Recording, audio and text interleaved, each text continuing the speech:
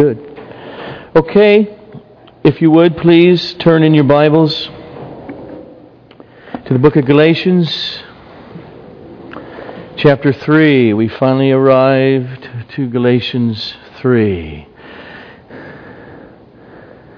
In some of the most memorable words in the New Testament. The first three words. Galatians 3, I'm going to be reading verses 1 through 5. O foolish Galatians, who has bewitched you? It was before your eyes that Jesus Christ was publicly portrayed as crucified. Let me ask you only this. Did you receive the Spirit by works of the law or by hearing with faith? Are you so foolish? Then having begun by the Spirit, are you now being perfected by the flesh? Did you suffer so many things in vain? If indeed it was in vain. Does He who supplies the Spirit to you and works miracles among you do so by the works of the law or by the hearing with faith? Let's pray. Father, I pray that every soul here has that supernatural, merciful grace of your hand to hear the gospel with a heart of saving faith, clinging to Jesus, loving Him whom we see, who was crucified for wrath deserving, condemned sinners. Oh, may the joy of the gospel ring and sing this morning through this text, to the glory of your Son, our great Savior, Jesus Christ. Amen. So, as we hear the words this morning, O foolish Galatians, do not think it's not meant ultimately for every one of us this morning in this room at Sovereign Grace Fellowship. To take those words and the implicit warning to heart. This passage this morning is about you. It's about me. It is about how we are living day by day by day. It's about whether you are living as a professing Christian fool or as a child of God, refusing to walk in legalism, but instead walking in childlike heart of faith and an obedience to the Father in His Word from a heart of faith. That's the text. In verses 1 to 5 here, Paul makes clear that the false teaching of these professing Christian Jews from Jerusalem, we call them the Judaizers, that it is at its core not about how one begins the Christian life, but it's about what is the walking out of the Christian life. And therefore, anyone who says quietly in their mind, well, I know I began the Christian life by faith in Jesus. I trust in Jesus. I believe the gospel. Therefore, the warnings in Scripture, in the New Testament, they're not for me. I don't necessarily need to pay attention to those warnings. That person is probably already too far gone in their deception of what Christianity is. But maybe not. Because the Word of God is powerful to convict, to transform, to change hearts and theology. Let's recap now before we come to chapter 3. It's been very simple through these first 2 chapters. Paul has gotten word that the professing Christian Jews, that sect within Jerusalem that hates Paul's gospel, that tells Gentiles you can be saved by faith in Jesus without doing all the works of the law in Moses that make you Jewish. He's angry and he pens a letter, and he's had one main point so far. We see it in chapter 1 verse 6 when he says it this way: I am amazed that you are so quickly deserting God for a different gospel. Okay, that's his way of saying, here's his main point throughout the first 2 chapters. Stop it! Stop entertaining the theology of the Judaizers. Get rid of them. And then he's had 3 arguments. The first is, if you don't, you will be condemned in the end. If you buy into it and live according to what they're teaching you, you will be anathema. And then his second argument was the long argument starting in chapter 1, verse 11, all the way to chapter 2, verse 10, which was he had to address the accusations of the Judaizers against Paul. Paul was just a Johnny-come-lately. He's not one of the original apostles. He learned his gospel from the apostles of Jerusalem, and he messed some things up, and we're here to correct him. And so Paul's second argument is, that is a lie. A matter of fact, I did not get my gospel from any man, but directly from Jesus. By implication, if you reject it, you reject Jesus. That's been his second argument. And then his third argument was when he retold what happened in the city of Antioch when he had to confront Peter, because Peter's theology wasn't off. His actions were out of line with the truth of the gospel. And he used that for the Galatians to transfer into his theological argument. Summed up with this way: we are justified. We are made right with God.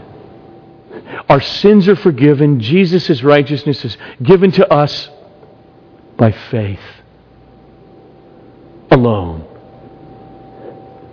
Totally apart from any works of the law. That's the core of the gospel. Okay, that's what he's done in the first 2 chapters. Now we come to chapter 3. And he says again, in a different way, what he said in chapter 1, verse 6. Stop it! Stop listening, entertaining, being troubled, even troubled over just of the doctrine of these guys. Get rid of them. Don't allow them anymore into your home studies. Don't give them positions to teach the church when it gathers all through the city in different places. Stop it. Get rid of them. And he says it this way, verse 1. Oh, foolish Galatians, who has bewitched you? It's a rhetorical question. He's saying, these professing Christian Jews are like casting a spell over you.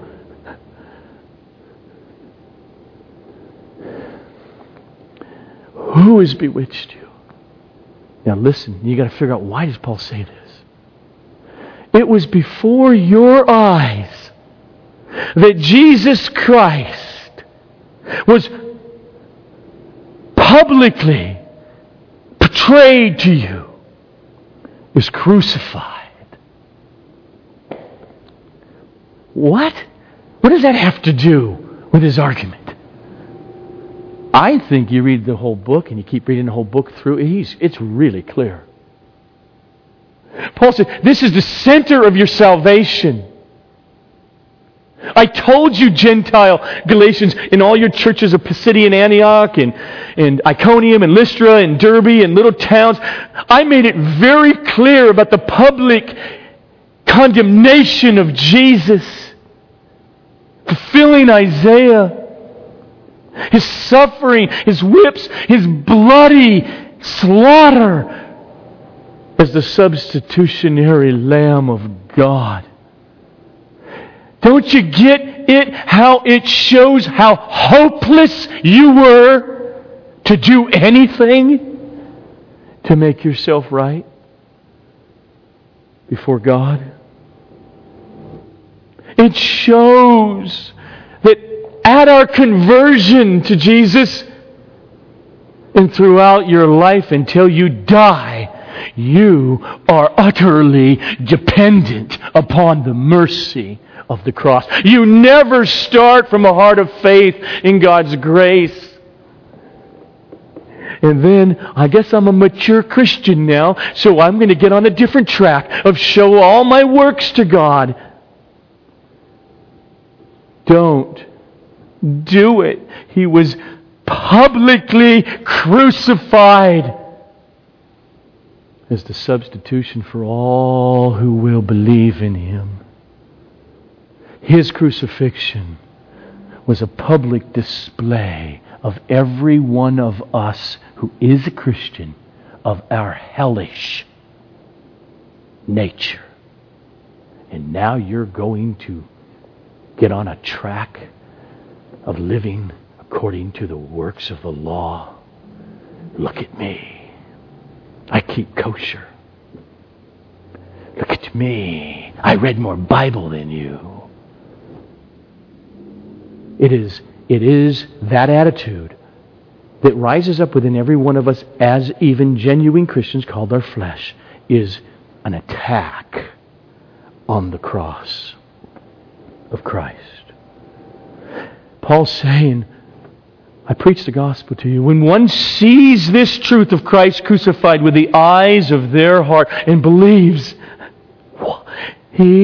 Jesus, died for me, then the idea that I can perform any acts of obedience in order to get myself, right with God, that goes out the window when you understand the cross. Remember what he said last week? Verse 19, chapter 2. I, Paul, for through the law of Moses, I died to the law so that I may live, be alive to God the Father. Remember, he said, I therefore what? I tore down that structure of law keeping as the way that's going to get me into heaven. The law only condemned me, religious or a pagan. It only condemned me and shined the light on the truth of how doomed I was. I tore down, therefore, that way to God, that self-reliant way of trying to earn God's blessing. And I live in light of the cross and in a communion with Jesus Christ. That's what he said, right? Because I tore down the law. What's left, Paul? What are you going to do? Verse 20, chapter 2. I have been crucified with Christ. It is no longer I, that old I that hated God at the core, even if I were religious, hated the idea that I can do nothing. And I realized, by God's mercy, I can do nothing, and I am nothing, and I deserved wrath. So the new I is alive, and I live. That is, Christ lives in me. In the life I now live in the body, in the flesh. I live day after day after day by faith, by a heart of trust, by a heart of adoration and affection. And who else has the words of life? Christ Jesus. I live by faith in the Son of God who loved me and was publicly crucified for me. Gave Himself up for me. That's the Christian life. See, that is not the superior Christian life to Paul. That is conversion to Paul. A Christian is not a person who just believes some facts, even though they are facts and historical facts about the death and the resurrection of Jesus. Okay, I got that stuff in my head. That's not necessarily a Christian. But it's a person who has died in Christ to the works of the law, to pride, to independence, and lives by faith alone. And now notice in verses 2 and 3, Paul spells out the issue at the core that he's dealing with the Judaizers, their teaching, and the Galatians. Let me ask you only this. Did you receive the Spirit by works of the law? Is that what happened, Galatians? Or was it by the hearing with faith? Again, it's a rhetorical question. Which means he's making a statement. You did not receive the Holy Spirit by doing any works of the law. You received the Holy Spirit because the gospel came and you heard it and something happened in you. Faith. Right? And so he says in verse 3, are you so foolish? Having begun by the Spirit, are you now being perfected, sanctified by the flesh? Just for a moment, just imagine. Go back in history. Okay? It's early 50s. Imagine any of these Galatians and all these, remember, it's a bunch of different churches in different cities in that region of Galatia, and it's being copied and sent to the churches and being read day after day, and just imagine any of those baptized persons. They took what Paul said here, the grain of salt. Imagine them not taking what the Apostle Paul said here as crucial for their own individual salvation. Right now, imagine anybody in this room today bored at this moment, not taking these words of Paul as crucial for where you will spend eternity. Both of those cases would be tragic. In verse 2, Paul shows them that their actions of adding meritorious works onto their faith that they began with is a contradiction of the work of the Holy Spirit in their life. Let me ask you only this. Did you receive the Spirit by the works of the law that these teachers are telling you now to add to your faith? Or by hearing the message with a heart of faith? Now we're going to come back to the core of that faith, but I just want you to notice something for Paul. He seems to make it very clear here that becoming a Christian, it means receiving the Holy Spirit. He just assumes if you do have saving faith, you have received the Holy Spirit. And in Romans 8:9, he will later in his ministry say, you, however, are not in the flesh, church, but you're in the Spirit. If in fact the Spirit of God dwells in you, Because anyone who does not have the Spirit of Christ does not belong to Christ. And this is why it's such a tragedy that so many people in our day and age within American evangelical churches, they have been told, believe these words. Say a prayer. Ask Jesus into your heart. And heaven is secured no matter what. Well, it is if they have faith. But they make it into a work and forget the miracle of what saving faith is. You shouldn't tell people they're Christians. You should continually be clear of the gospel, and God will make Christians, and they will tell you, I am one. It's sad that we say, yes, little Johnny. Or use the names of my own children, Caleb and Hannah. Of course you're a Christian. You love Jesus. Pray, ask Him in your heart. It's good. That's Christianity. You're going to heaven. Period. End of issue. And then they come into puberty. And what we call adolescence. Or they turn 20 and 25. And they have such assurance of their salvation. While their life says, I really dislike the God of the Bible. But they feel good. You all learned about the Black Plague. I think, was it 1300s, 1400s in Europe? It wiped out at least a third of Europe. So just picture that there would have been some dude in his basement making a pill. All you had to do was swallow that pill, and you would be immune from the spread of this disease hitting you. It'd be great. Just take it. And there's the truth here. This is the gospel.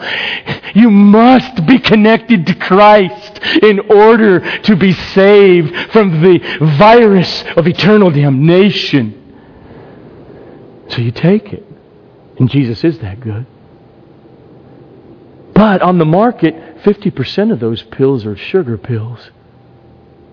There's all kinds of people taking, I just think I got it. I took the sugar pill. Now I can just go into town and really nurse people to health because I can't get it. And they're wondering why they're dying at Judgment Day.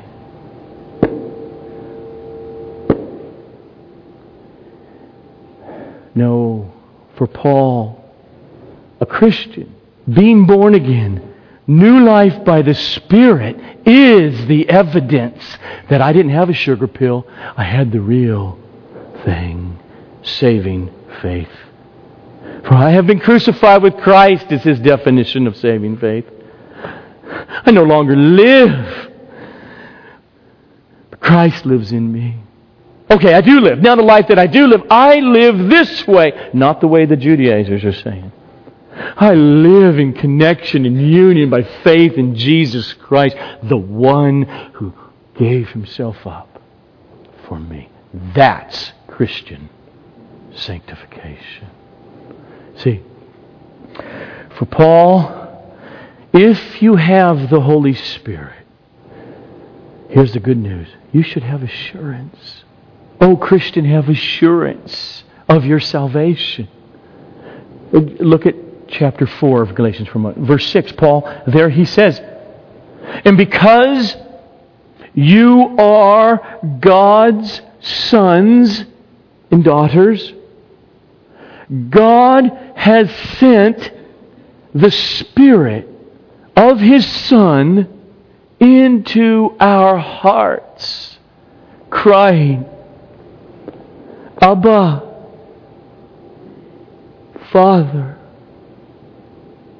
And most of you probably know and know that it's funny, right? Because these are Gentile people, Greek. They don't know any Aramaic. Just like most English-speaking Christians don't know any Greek, but they know a little Greek because they know agape and they know logos. And okay. Well, Paul brought the Aramaic of Abba everywhere.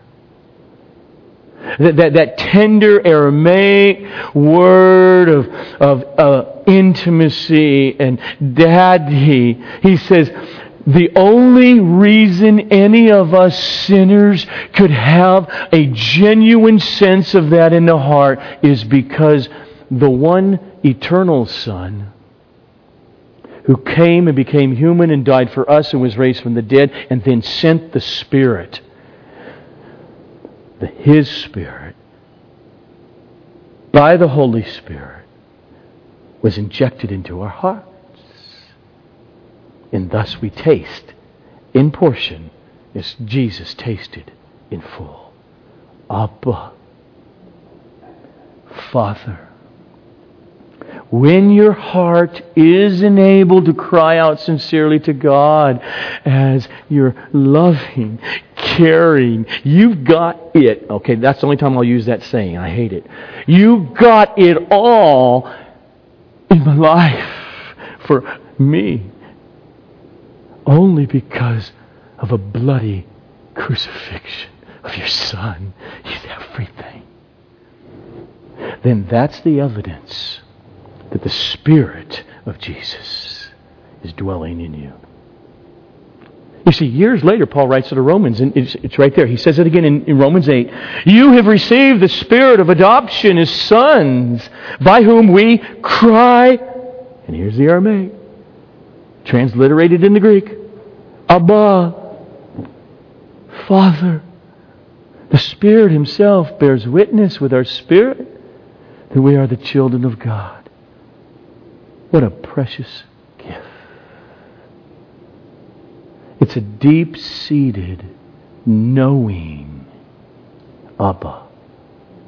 A deep, deep-rooted communion with the Father of Jesus, who has become our Father through Jesus' crucifixion and resurrection and implantation of the Holy Spirit. Have assurance, dear, genuine believer. But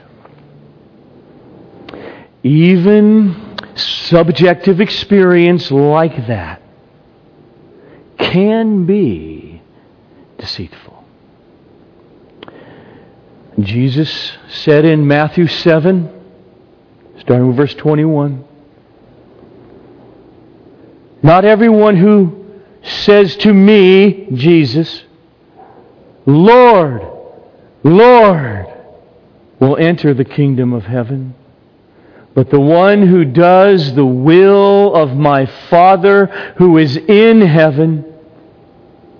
On that day, many will say to me, Lord, Jesus, Jesus, Lord, did we not prophesy in your name and cast out demons in your name and do many works in the name of Jesus?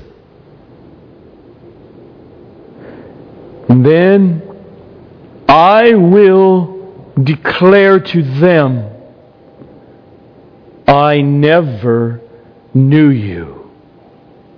Depart from me, you workers of lawlessness.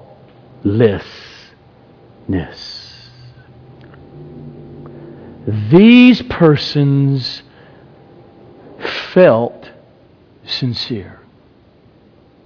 They felt that Jesus was their Lord. Lord, Lord. That's why they addressed Him that way. But they will be turned away. They'll be turned away because there was no true saving fruit. And there was no fruit because there was no true saving root. And there was no root because Jesus said, I never knew you. Don't get Him wrong. The many and I knew you. Enter into eternal life. The sheep and the goats, Jesus made this clear in the parable, the church on earth will never be pure. So these persons, along with those who know and are known by Jesus, they're all together in big auditoriums and stadiums and little living rooms singing Hillsong songs. And they're sincere in their emotion at the moment. Because Jesus said, if I knew you, if I saved you, you would not have continued as workers of lawlessness or disobedience, unrepentantly in the way you lived your life. You wouldn't have, because you couldn't have. Look at Galatians, back to our text, verse 5 for a second. Does he who supplies the Spirit to you and works miracles among you, he's working in the church, does he do so by or because of your works of the law? Look at that. I'll respond. Or does he do it in response to your hearing the truth with a heart of faith? Okay, that's the Christian life. It doesn't change. There's no stage 2 Christianity. Okay, we're going to move on from faith that got me justified. It's faith. As Paul will say a couple paragraphs later, for in Christ Jesus, neither circumcision nor uncircumcision, these Mosaic laws here concerning whether you're a Jew or not, they don't mean a hill of beans. They count for nothing. But what counts for everything is faith, which works itself out in loving other persons. Which Paul goes on to say is the fulfilling of the moral law. Okay. So how does one receive the Spirit? Verse 2, let me ask you only this. Did you receive the Spirit by works of the law or by the hearing of faith? Answer, the hearing of faith. Believe the unimaginably good message of Christ crucified for you. And if you believe in Him, He's yours. Condemnation that you deserved is removed forever. And He's coming back and He will raise you from the dead along with all the bride of Christ and be totally freed from sin then and enjoy Him and the Father and the Holy Trinity forever in the communion of the saints. Believe. Believe. You receive the Holy Spirit by hearing the truth of Jesus Christ through your mind. It's got to go through there. And your heart says, yes, He's mine. I see it. See, Paul's saying, Galatians, do you remember when I came through your towns? And Barnabas and I and our group, we brought the gospel and we preached in the synagogue and then we preached in the street. Do you remember what happened when we preached Christ? Faith happened. You didn't do any works of the law for it. You didn't perform anything to get it. As we preached, faith rose up. And you cried out, Abba, Daddy. You were changed. Father, Jesus, you are the treasure in the field. You did no works for it. In fact, the point is you were worked upon in the hearing of the truth. See, Paul is saying there to them exactly what Hebrews 4:12 says about the Word of God. That the Word of God is powerful, and it's sharper than any two-edged sword. Galatians, it cut away all of your hard-hearted defenses, and it showed you, and miraculously you received, yeah, Christ crucified, I deserved infinitely worse than that. And that's for me. I see that. I want that. The Word of God did that. Humbled you. The light of the gospel of the glory of Christ shined in your heart. The old rebellious you, like Paul himself, I will show you I'm the Pharisee of Pharisees. I will show you I can climb the ladder of religion higher than all of my contemporaries. And Paul says, the miracle happened. I realized how self-deceived I was in pulling myself up by my own bootstraps. And I died with Christ so that He would raise me, which He did, and it all happened at one moment,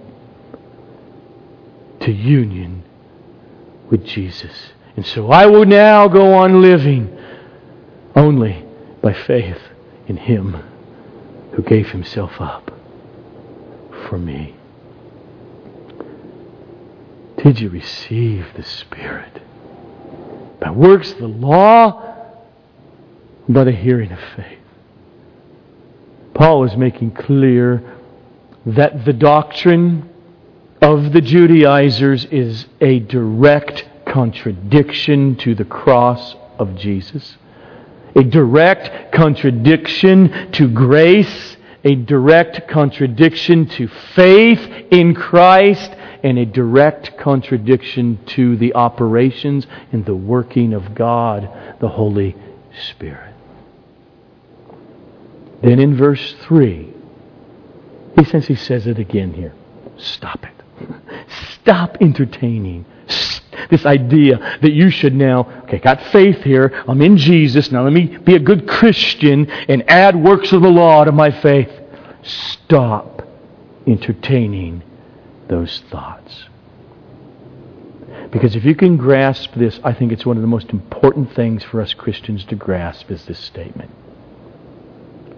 The same dynamic of what faith is, childlike infant, totally dependent. I bring nothing to the equation. The same faith by which you get justified instantaneously in heaven, in God's courtroom concerning you. We had a 5-week series on this last month. That same faith is the same faith you are to walk out your Christian life of sanctification. Are you so foolish? Verse 3. Having begun by the Spirit, are you now trying to be perfected? Or pursue holiness? Or pursue discipleship by the flesh? Are you leaving the Spirit for the flesh? Are you leaving faith for works? For Paul to start the Christian life by faith in Jesus and then turn to work for God now as a means to stay in God's good graces, it is to turn from the work of the Holy Spirit. It is to turn away from bearing the fruit of the Holy Spirit. And it is to turn to your own prideful arrogance of doing self-sufficient religion.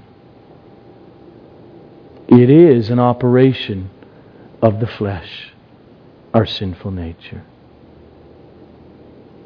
Now, Christians, what do? They obey God's moral laws. And they repent when they fail. That's what they do. But not as works of law. As faith. See, Christians, and Paul will go on in this letter and every letter to make it clear, Christians, they obey the command to pray. They pray. They worship. They praise. They sing. They witness, preaching, sharing, reaching unbelievers with the gospel. They yearn for that. They serve. I don't feel like doing that. Doesn't make me selfishly happy. But Christians say, no, that's wrong, and I can live by the flesh. They serve others. Christians tithe. Christians read, and they study the Bible. They love others. Christians flee from fornication. They flee from adultery and from gossip and from backbiting and from refusing to forgive another sinner. Christians do all those things, but not as works of the flesh. But they do it from a heart that is pursuing their own happiness that is to be found only in union with Jesus. Say it differently, from a heart of faith. That's what Christians are.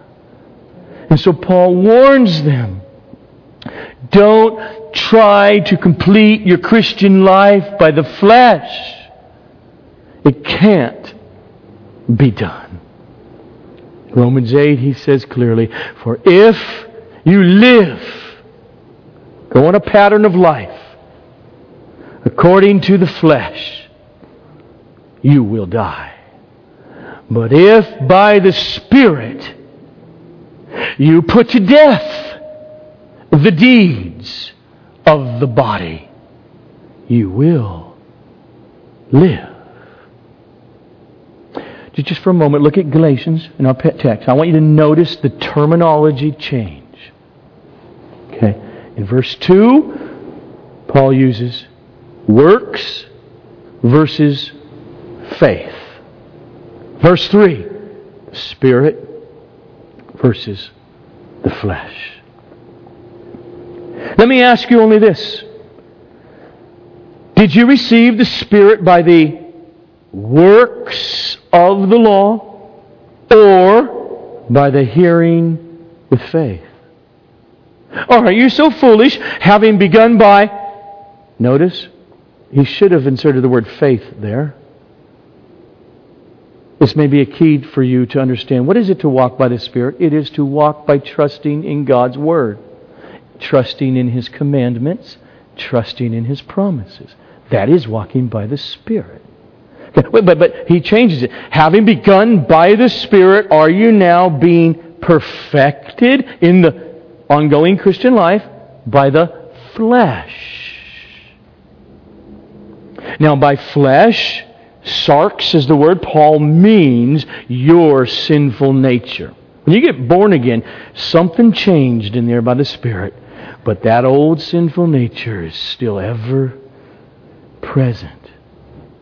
And he says concerning this doctrine of works of the law and legalism, the idea that I can act and do, and therefore God's really happy with me today, I did something for Him, is a work of sin, of the flesh. But the Holy Spirit produces faith. Faith in response to hearing, reading the Word of God, which produces an obedience to the God you love and is saved as He has revealed His will in Scripture. Works of the law says, I will do. Faith says, God, for Jesus, I am justified.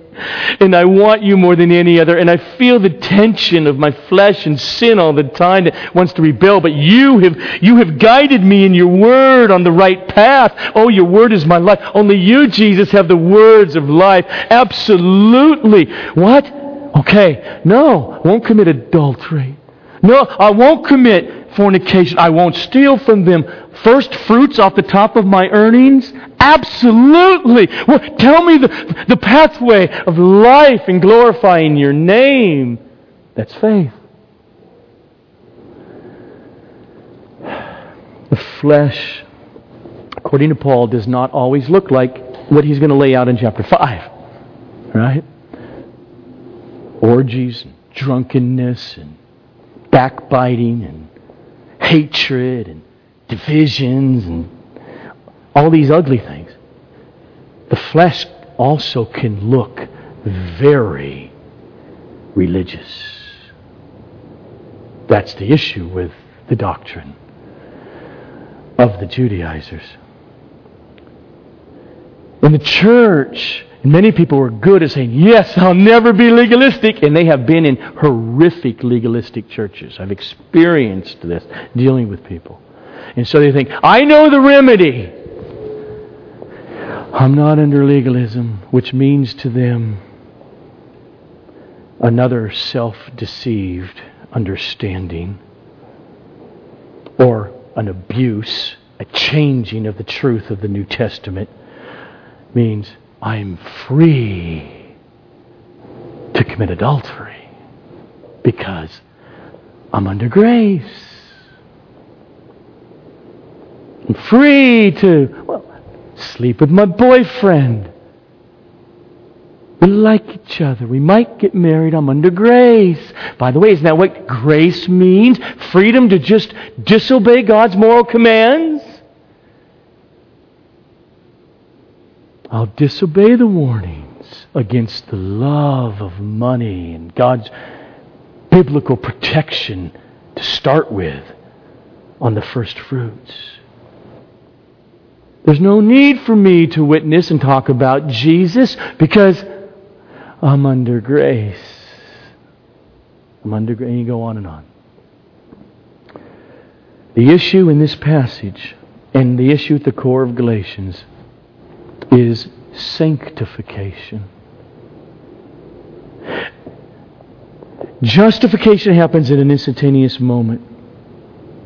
Sanctification is the evidence that you've been justified. Walking in faith. This passage is to all of us who profess that we have begun yesterday or 60 years ago the Christian life. Because something happened. We heard. That's true. It happened to me at age 19. I believe. But then you walk, trusting Him, trusting His Word. And when the warnings come up to you in the New Testament all over the place, you don't say, they're not for me. You say, okay, that's right. That's danger zone. I trust you, Jesus. I don't want to go there. The danger of starting on the railroad track of faith and then jumping to a different track of works. Paul calls that an abuse, a misunderstanding, and a damnable gospel. You came alive in the hearing. A miracle happened, and God Himself, the Holy Spirit, blew, and faith was there.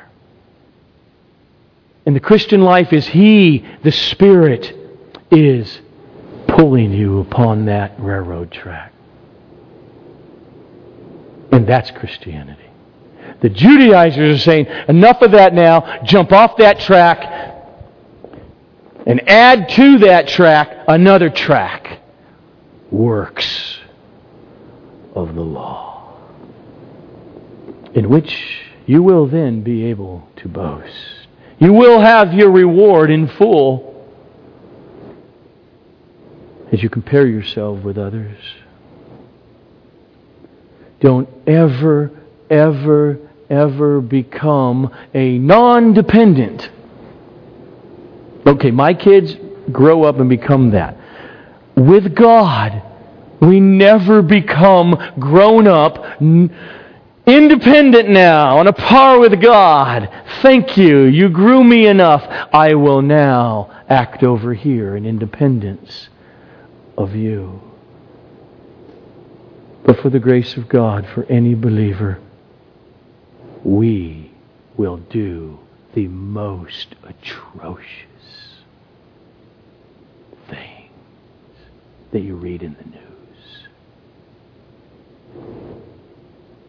Be desperate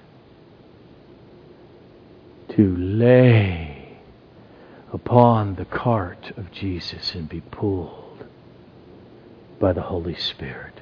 Go on in that faith, the faith that daily is desperate to look to God, which means, by definition, including looking to where He's spoken His Word on how to walk by faith, on what is a heart of faith and what is a work of the flesh. What are the fruits the Spirit's to be bearing? Okay, do that. Ooh, I don't want that. Go on in that. Resist religious legalism and resist a hell-bound antinomianism or libertinism. Means I'm not under any moral constraints because I'm in Jesus. So I can do and act with absolute immunity in any way. Depends on what you mean. If you mean I'm in Jesus and I'm born again by the Spirit and I believe in eternal security, and I do, that means He will, and in my sin, bring me back to repentance, and I will not continue down that road, then absolutely. Do it all you want. He's got you. But those who live what I just said are only proving that their profession of faith was not genuine, Holy Spirit produced faith. So Paul says, oh Galatians, don't be foolish. And in verse 5, don't let these experiences of the gospel come into you. And over the last year, don't let the suffering, the persecution, all be for nothing. You see that in verse 5? Verse 4. Did you suffer so many things in vain? Here's his hope. He throws out hope to him. If indeed it was in vain, don't let it be. Get rid of these guys. And in chapter 6, he will say to them, for the person who sows seed in their daily life, the person who sows to his own flesh will, from the flesh, reap corruption. But the one who sows obedience of faith in God, His commands, His promise. The one who sows to the Spirit will from the Spirit reap eternal life. And so, justification, instantaneous, at new birth, you're made alive. And the evidence of it is that other New Testament word, sanctification. The pursuit of growing in holiness, and it's a battle, and it's a fight, and you're a sinner, and will always be a sinner till death, until you're raised from the dead. But sanctification, you're on that path of Him working in you. Both of those are by faith. That's the essential mark of a Christian. At the core, it's not how far you've come. Every day it is this question. On what track are you riding to get there? That's the Christian life. I have been crucified with Christ. It's no longer I who live, but Christ who lives. Paul really believes something's happening in the Christian. He lives in me. And thus the life, the walk, the decisions I make with my life and everything, I live by faith in Jesus, the Son of God who loved me and gave Himself up for me. You see, in closing, promise. Jesus, He illustrated these two tracks when He said in the temple there's a Pharisee, and then over here there's a dirty, rotten scoundrel of a tax collector. And the Pharisee says, I've done this and I've done that, and yay me, and he beat his chest. This is great. It was works of the law. He was unsaved, and he was not justified. The tax collector boasted in nothing and just said, have mercy on me, a sinner. And Jesus said he went away justified. So see, works of the law on this walk, it says, and yeah, look at me. Never have I broken the commandment to not commit adultery. I've never broken those New Testament commandments not to commit fornication. I have never borne, or if I did, I repented, but I don't bear false witness. Keep kosher, keep the Sabbath. That's what it says. And it says with it, I'm glad I'm not like him. I'm glad I'm not like her. It's arrogant, putrid, non-Holy Spirit produced works of the law. The true walk is not God gave 10 commandments. I'm under grace. Yeah, so I commit adultery and I commit fornication. And you see that Pharisee? He tithed. Not just off the big crop. He had a garden and of dill and cumin. So I don't tithe. That's works of the law. And Jesus says, these you ought to have done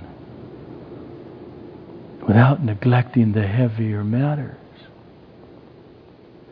Faith says, your wish revealed in Scripture is my command. Please bring me to repentance every day in my marriage, as raising kids, in the workplace, in my attitude, as I see the works of faith. It prays. It reads Scripture. It renews its mind, and it thus lives in joy even in the midst of pain, suffering, and setbacks in life. Let's pray.